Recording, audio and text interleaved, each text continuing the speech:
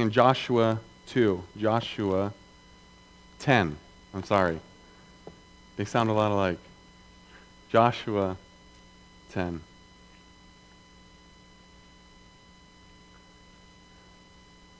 You may think, seeing the title of the sermon and knowing that I'm a Southerner, it's about the Civil War. Or, as they call it from where I'm from, the War of Northern Aggression.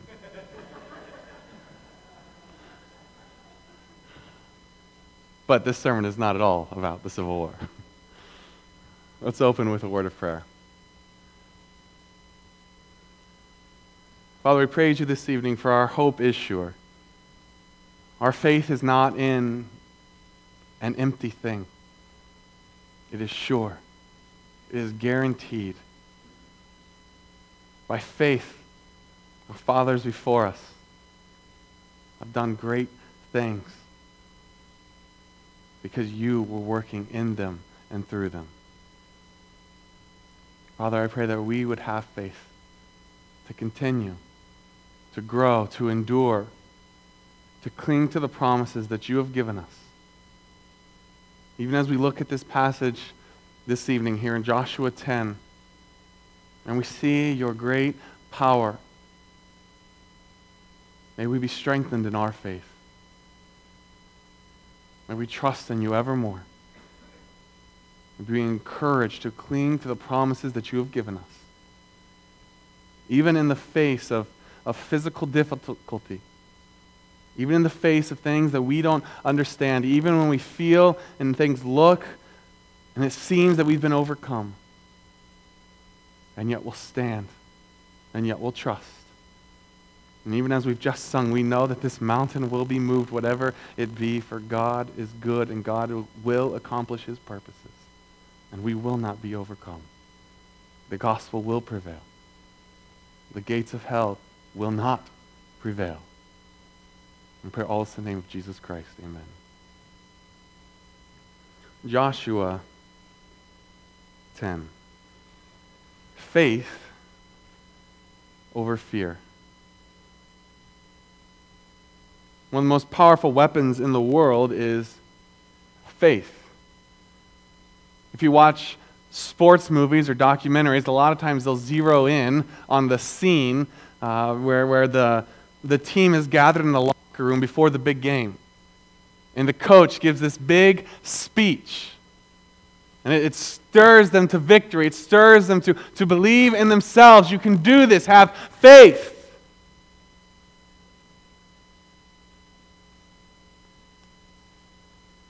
One of my favorite sports movies is Hoosiers.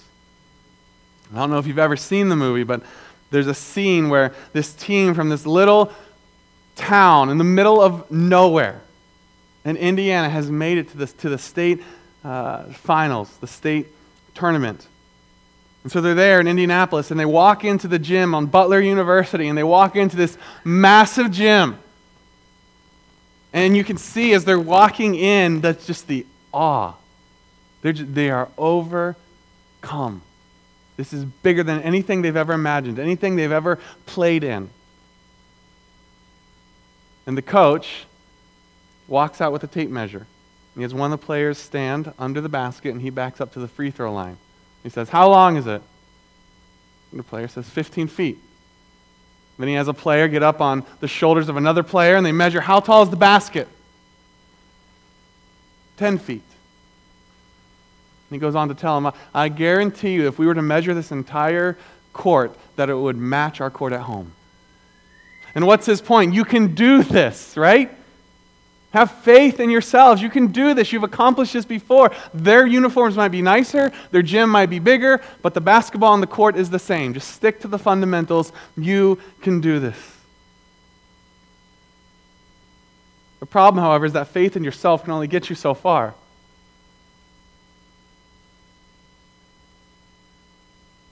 What's important is to have faith in the right thing. And that's what we see this evening in Joshua 10. Joshua calls the children of Israel to have faith in God. Trust Him. He will fulfill His promises. Do not fear.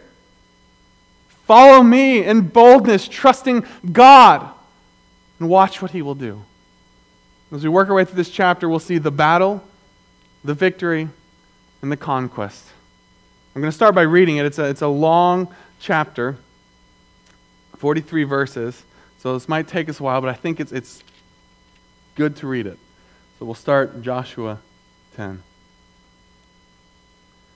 Now it came to pass when Adonizedek, king of Jerusalem, heard how Joshua had taken Ai and had utterly destroyed it. As he had done to Jericho and its king, so he had done to Ai and its king. And how the inhabitants of Gibeon had made peace with Israel and were among them, that they feared greatly, because Gibeon was a great city, like one of the royal cities, and because it was greater than Ai, and all its men were mighty. Then Adonizedek, king of Jerusalem, sent to Hohan, king of Hebron, Piram, king of Jarmuth, Japhia, king of Lachish, and Debir, king of Eglon, saying, Come up to me and help me, that we may attack Gibeon, for it has made peace with Joshua and with the children of Israel. Therefore the 5 kings of the Amorites, the king of Jerusalem, the king of Hebron, the king of Jarmuth, the king of Lachish, and the king of Eglon gathered together and went up, they and all their armies, and camped before Gibeon and made war against it. And the men of Gibeon sent to Joshua at the camp of Gilgal, saying, Do not forsake your servants. Come up to us quickly, save us, and help us. For all the kings of the Amorites who dwell in the mountains have gathered together against us. So Joshua ascended from Gilgal, he and all the people of war with him, and all the mighty men of valor. And the Lord said to Joshua, Do not fear them, for I have delivered them into your hand. Not a man of them shall stand before you. Joshua therefore came upon them suddenly, having marched all night from Gilgal. So the Lord routed them before Israel, killed them with a great slaughter at Gibeon, chased them along the road that goes to Beth Horon, and struck them down as far as Azekah and Makkedah. And it happened as they fled before Israel and were on the descent of Beth Horon, that the Lord cast down large hailstones from heaven on them as far as Azekah, and they died. There were more who died from the hailstones than the children of Israel killed with the sword. Then Joshua spoke to the Lord in the day when the Lord delivered up the Amorites before the children of Israel, and he said in the sight of Israel, Sun, stand still over Gibeon, and moon in the valley of Aijalon. So the sun stood still, and the moon stopped, till the people had revenge upon their enemies. Is this not written in the book of Jashir? So the sun stood still in the midst of heaven, and did not hasten to go down for about a whole day. And there's been no day like that before or after it, that the Lord heeded the voice of a man, for the Lord fought for Israel. And Joshua returned, and all Israel with him, to the camp at Gilgal. But these 5 kings had fled and hidden themselves in a cave at Makkedah. And it was told Joshua, saying, The 5 kings have been found hidden in the cave at Makkedah. So Joshua said, Roll large stones against the mouth of the cave, and set men by it to guard them. Do not stay there yourselves, but pursue your enemies and attack the rear guard. Do not allow them to enter their cities, for the Lord your God has delivered them into your hand. Then it happened while Joshua and the children of Israel made an end of slaying them with a very great slaughter, till they had finished, that those who escaped entered fortified cities. And all the people returned to the camp, to Joshua at Makkedah, in peace. No one moved his tongue against any of the children of Israel. Then Joshua said, Open the mouth of the cave and bring out those 5 kings to me from the cave. And they did so, and brought out those 5 kings to him from the cave, the king of Jerusalem, the king of Hebron, the king of Jarmuth, the king of Lachish, and the king of Eglon. So it was when they brought out these kings to Joshua, that Joshua called for all the men of Israel, and said to the captains of the men of war who went with him, Come near, put your feet on the neck of these kings. And they drew near and put their feet on their necks.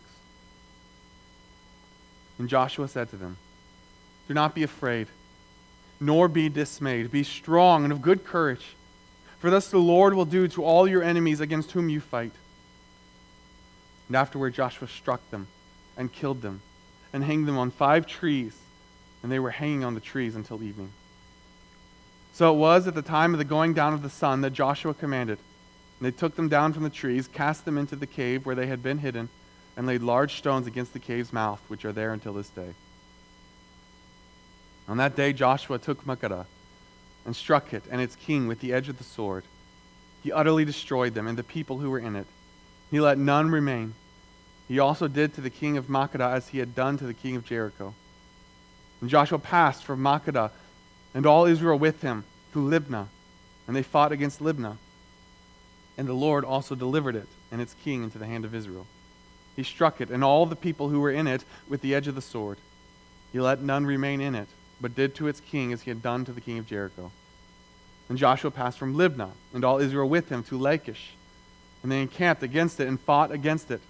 And the Lord delivered Lachish into the hand of Israel, who took it on the second day, and struck it, and all the people who were in it, with the edge of the sword, according to all that had been done to Libnah. Then Horam, king of Gezer, came up to help Lachish. And Joshua struck him and his people, until he left none remaining. From Lachish Joshua passed to Eglon, and all Israel with him, and they encamped against it and fought against it. They took it on that day and struck it with the edge of the sword. All the people who were in it he utterly destroyed that day, according to all that the Lord had done to Lachish. So Joshua went up from Eglon, and all Israel with him, to Hebron, and they fought against it. And they took it and struck it with the edge of the sword, its king, all its cities, and all the people who were in it. He left none remaining according to all that he had done to Eglon, but utterly destroyed it, and all the people who were in it. Then Joshua returned, and all Israel with him, to Debir, and they fought against it. And he took it and its king, and all its cities, and they struck them with the edge of the sword, and utterly destroyed all the people who were in it. He left none remaining, as he had done to Hebron. So he did to Debir its king, and he had done also to Libnah and its king. So Joshua conquered all the land, the mountain country, and the south, and the lowland, and the wilderness slopes. And all their kings he left none remaining, but utterly destroyed all that breathed, as the Lord God of Israel had commanded. And Joshua conquered them from Kadesh Barnea as far as Gaza, and all the country of Goshen, even as far as Gibeon. All these kings and their land Joshua took at one time, because the Lord God of Israel fought for Israel. And Joshua returned, and all the people with him, to the camp at Gilgal. First thing we see here is the battle. The first 14 verses of Joshua chapter 10, the battle. What we have here at the beginning is these kings. King of Jerusalem, and the king of these other places. The king of Jerusalem, the king of Hebron, the king of Jarmuth, the king of Lachish, the king of Debir, and the king of Eglon. Or the king of Eglon. And what these armies, these cities, these kings see, they're sitting together, and if you remember from the beginning of chapter 9, they formed this coalition against the people. They've been encouraged. They saw Joshua's defeat at Ai. So they get together, and they're making plans to attack.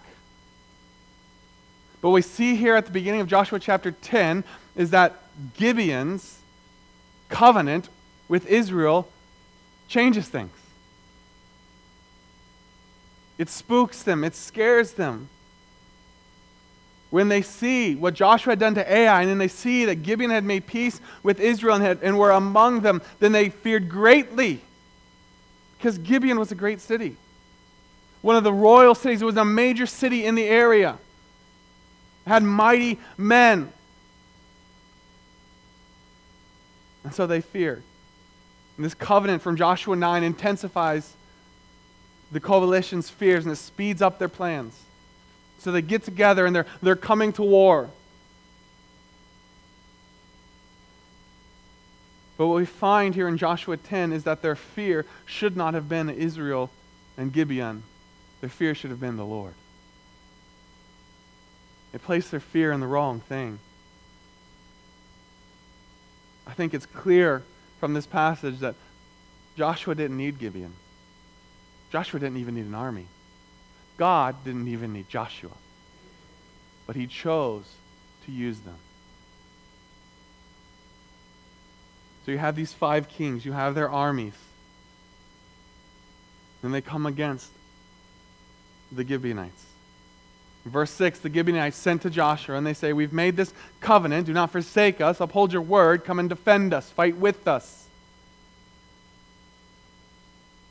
And then we come to verse 7. So Joshua ascended from Gilgal, he and all the people of war with him, and all the mighty men of valor.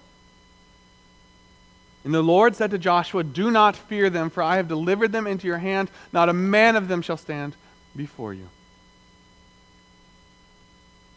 Put yourself in Joshua's shoes, how encouraging that had to be to hear from God.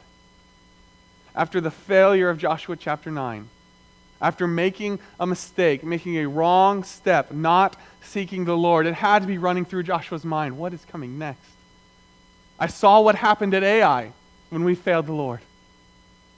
What's going to happen now? Who's going to die? God comes to him. He says, do not fear them, for I have delivered them into your hand. How encouraging to know that the Lord is still with them. What encouragement to hear this phrase, I have delivered them into your hand. It's as good as over. You are victorious. I've delivered them into your hand. Verse 9, Joshua therefore came upon them subtly, having marched all night from Gilgal. I think verse 9 is important. I don't want to miss that. The distance from Gilgal to where they were at Gibeon was an uphill journey of approximately 15 miles. And they did it in one night with an army. They came up suddenly, having marched all night. What stands out to me in this passage, in this verse here, is that God encourages Joshua. He gives him a task. Go to war. I will be with you. I have delivered them into your hands. Now, I know myself, and if I were Joshua and God said that, I would look at the clock. I'll do it tomorrow. I've got the victory, right? God's promised it to me. I'll rest. My people will rest. They'll get a good hot meal. We'll get up in the morning. Maybe we'll split the journey into 2 days. We'll get there. We'll get the victory. God has promised it. That's not what Joshua does. When God gives him this encouragement, he says, go, I am with you. I have given you the victory. What does Joshua do? He gets up immediately. He comes upon them suddenly. They were not expecting it. Just the day before, they had seen they're 15 miles downhill. We've got days. He gets up, he gets this army ready, and they march all night because God has given them a victory. They go and they claim the promise of God. God has promised them victory, and so Joshua is going to go and he's going to take that victory. And what you see in verse 10 is that God keeps his word. So the Lord routed them before Israel. And notice there, who does it? It's the Lord. In fact, that's what you'll see as we work our way through Joshua 10. Every time there's a big victory, it says, the Lord did this. The Lord did this. It's not Joshua. It's not Gibeon. It's not their swords and spears. It's not their technology. It's the Lord.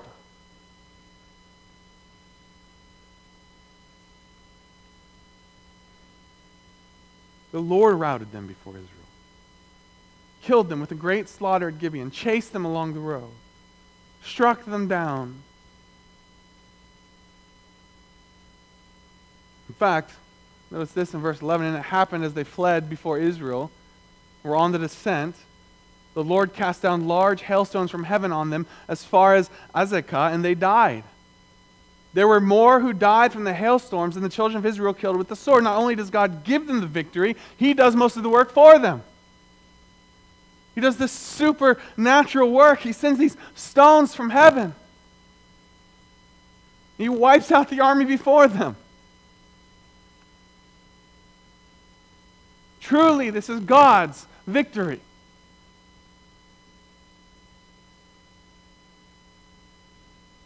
But notice again, verse 12. I know myself. And I know that if I had gone to this battle, if I had seen this victory and we had routed them, and God had sent these hailstorms and he had just devastated them, after marching all night, I would have let my men rest. I would have taken it easy. I would have plundered and done that kind of stuff.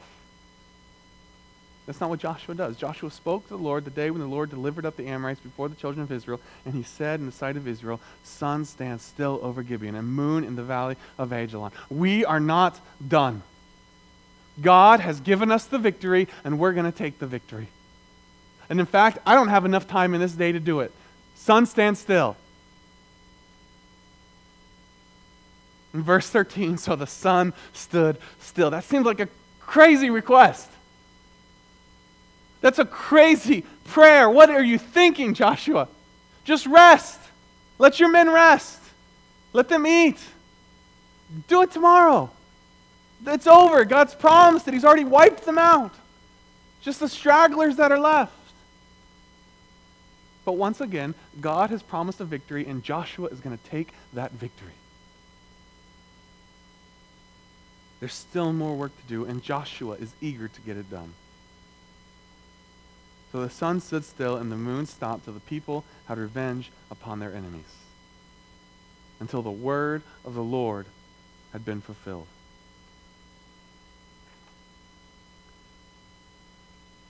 Is this not written in the book of Jasher? It's probably it appears in other sections of Scripture. It's probably a book of songs about Israel's leaders and victory that they had kept.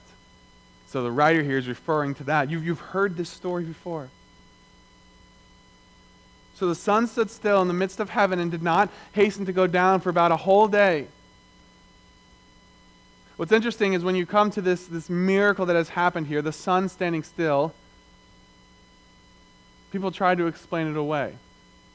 There's all kinds of different explanations. Well, it could have been an eclipse that lasted for a while, and just God was cooling it for them so they could continue to battle in the coolness. Or it could have been this, or it could have been that. Why do we find it so hard to say that God could do what he said he did?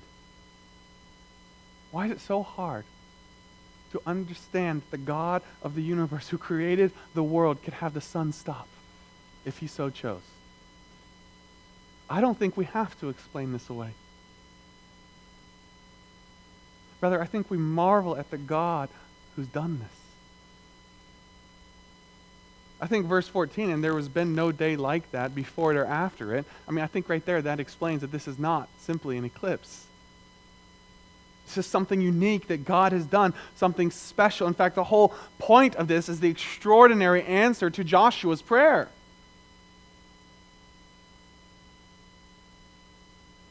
There's been no day like that before or after. The Lord heeded the voice of a man, for the Lord fought for Israel. It's an interesting phrase there. There's been no day like it where the Lord heeded the voice of a man. I don't want you to get this wrong. I don't want you to get the idea that Joshua was somehow controlling God. This is not a passage of name it and claim it. Right? If you will just tell God what to do, he will heed your voice. That's not what this is saying. Joshua's request here is not contrary to God's will. It's a big request. It's a surprising request, but it's not contrary to what God had promised. What had God promised? I will give you the victory. What is Joshua's prayer? You've promised me the victory. And we can get this done right now if you will stop the sun. It's a big request. It's a bold ask. But it's inside the promises of God. It meets the request. Joshua's not asking something contrary to what God is, to God's will. This is in line with God's promise. Joshua prays a big prayer. But it's a prayer that's in line with God's will, and so God answers it.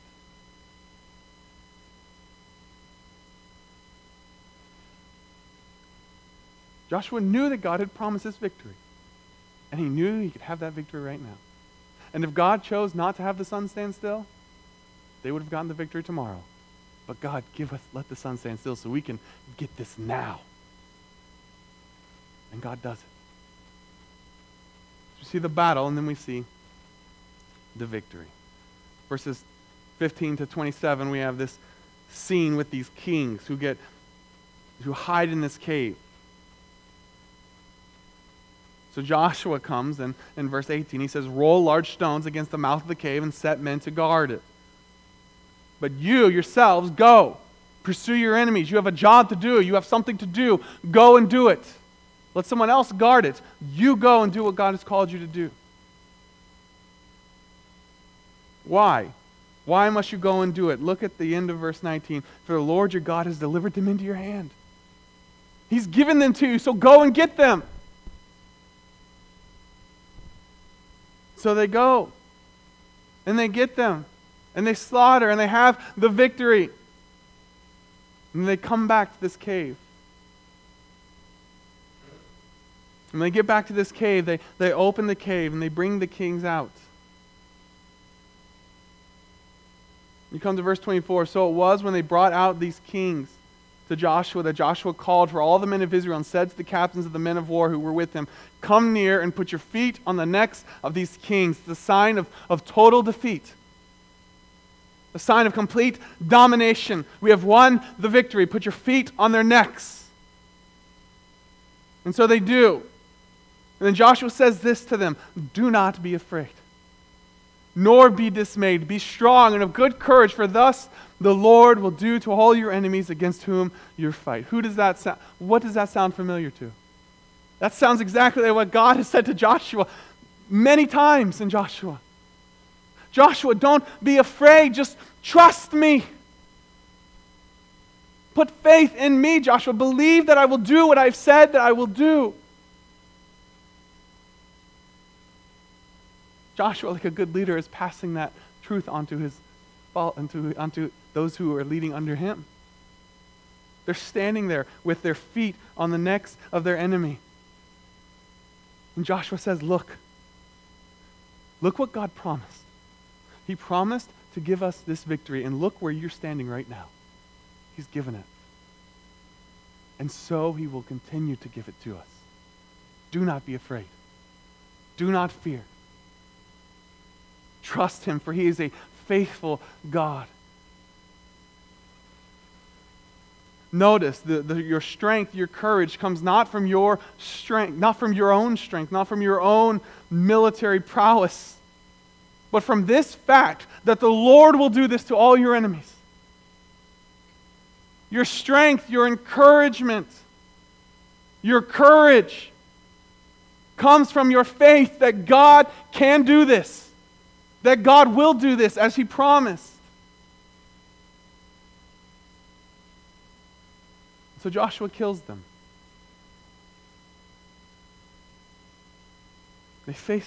They're utterly defeated. And then what they do is they put them back in the cave and they cover it again with stones. And this last part here in verse 27, and laid large stones against the cave's mouth, which remain until this day. This is about the fifth time that we've heard that phrase in Joshua, remains until this day. Just take a second to notice the importance of remembering what the Lord has done. Already in Joshua, at least 5 times, crossing the river, taking Jericho, taking Ai. They've set up these monuments for the purpose of remembering what God has done, for the purpose of teaching it to the next generation what God has done.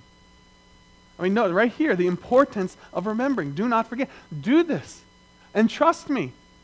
But don't forget what I've done. Remember, every time you walk this way, every time you pass this cave and you see those stones, you will remember what I've done.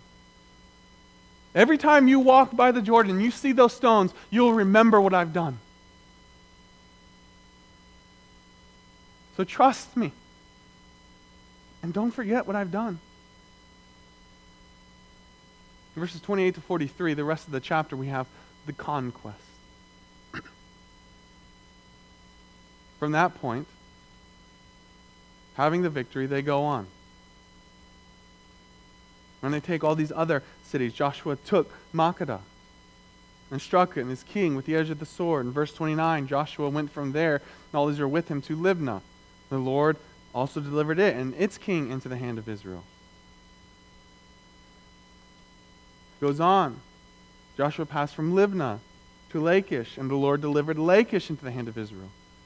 Verse 33, then Horam, king of Gezer, came to help Lachish, and Joshua struck him and his people.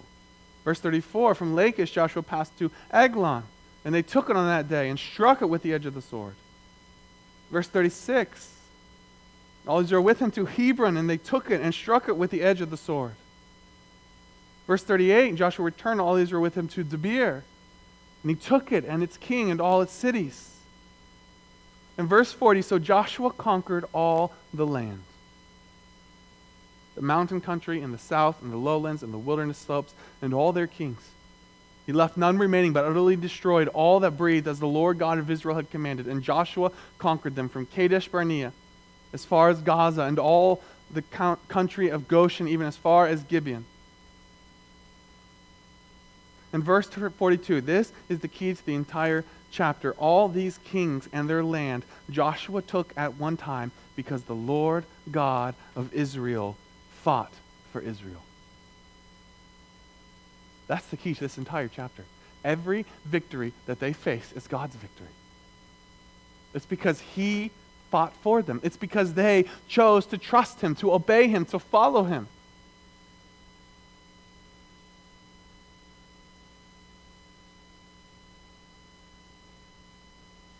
As we come to the end of this chapter, and then Joshua returned and all Israel with him to Gilgal. Finally, they return and they rest. God has done what He's promised. They've conquered the southern portion. They've taken. They're halfway there. They see the promises of God getting fulfilled. It's exciting. And they return and they rest.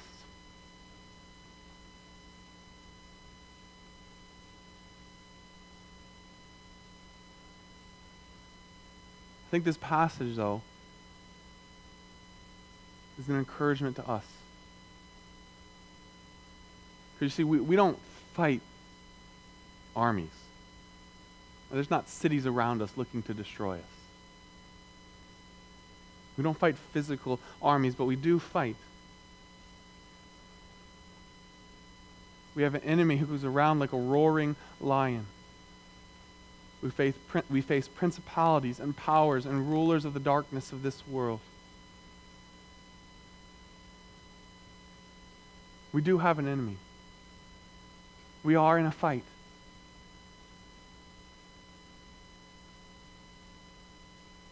But by faith in Christ, our enemy is all bark and no bite. By faith in Christ, we can claim the victory, just like Joshua and the people did. God gave them a promise, and they took hold of that. And they didn't sit around, and they didn't wait, and they didn't do it at their own pace. God gave them a promise, called them to go, and they got up, and they went. And they fought, and they followed, and they won the victory because they had faith.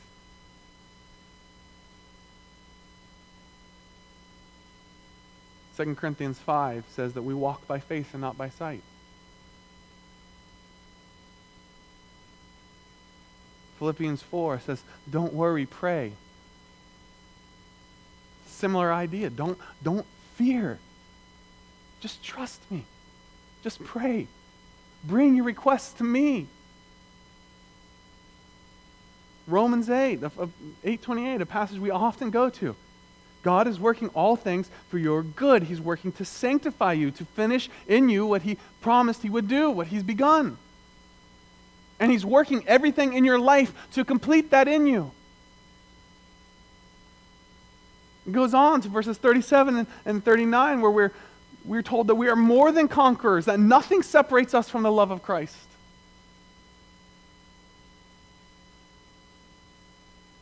These are promises that we can cling to.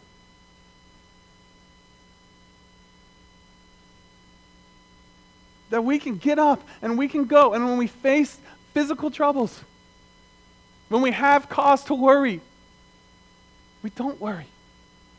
We trust. We choose faith over fear.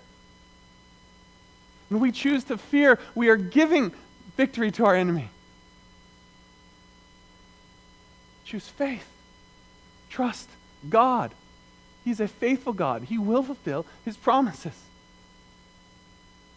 And there may not be a day where you stand over your enemy with your foot on his neck and you say, God is good. But there will be a day when Christ will come back. And those who are dead will rise first, and we will join in heaven, and we will glorify our God. And we will all together say, God is good. He has done what he has promised. He has fulfilled his word.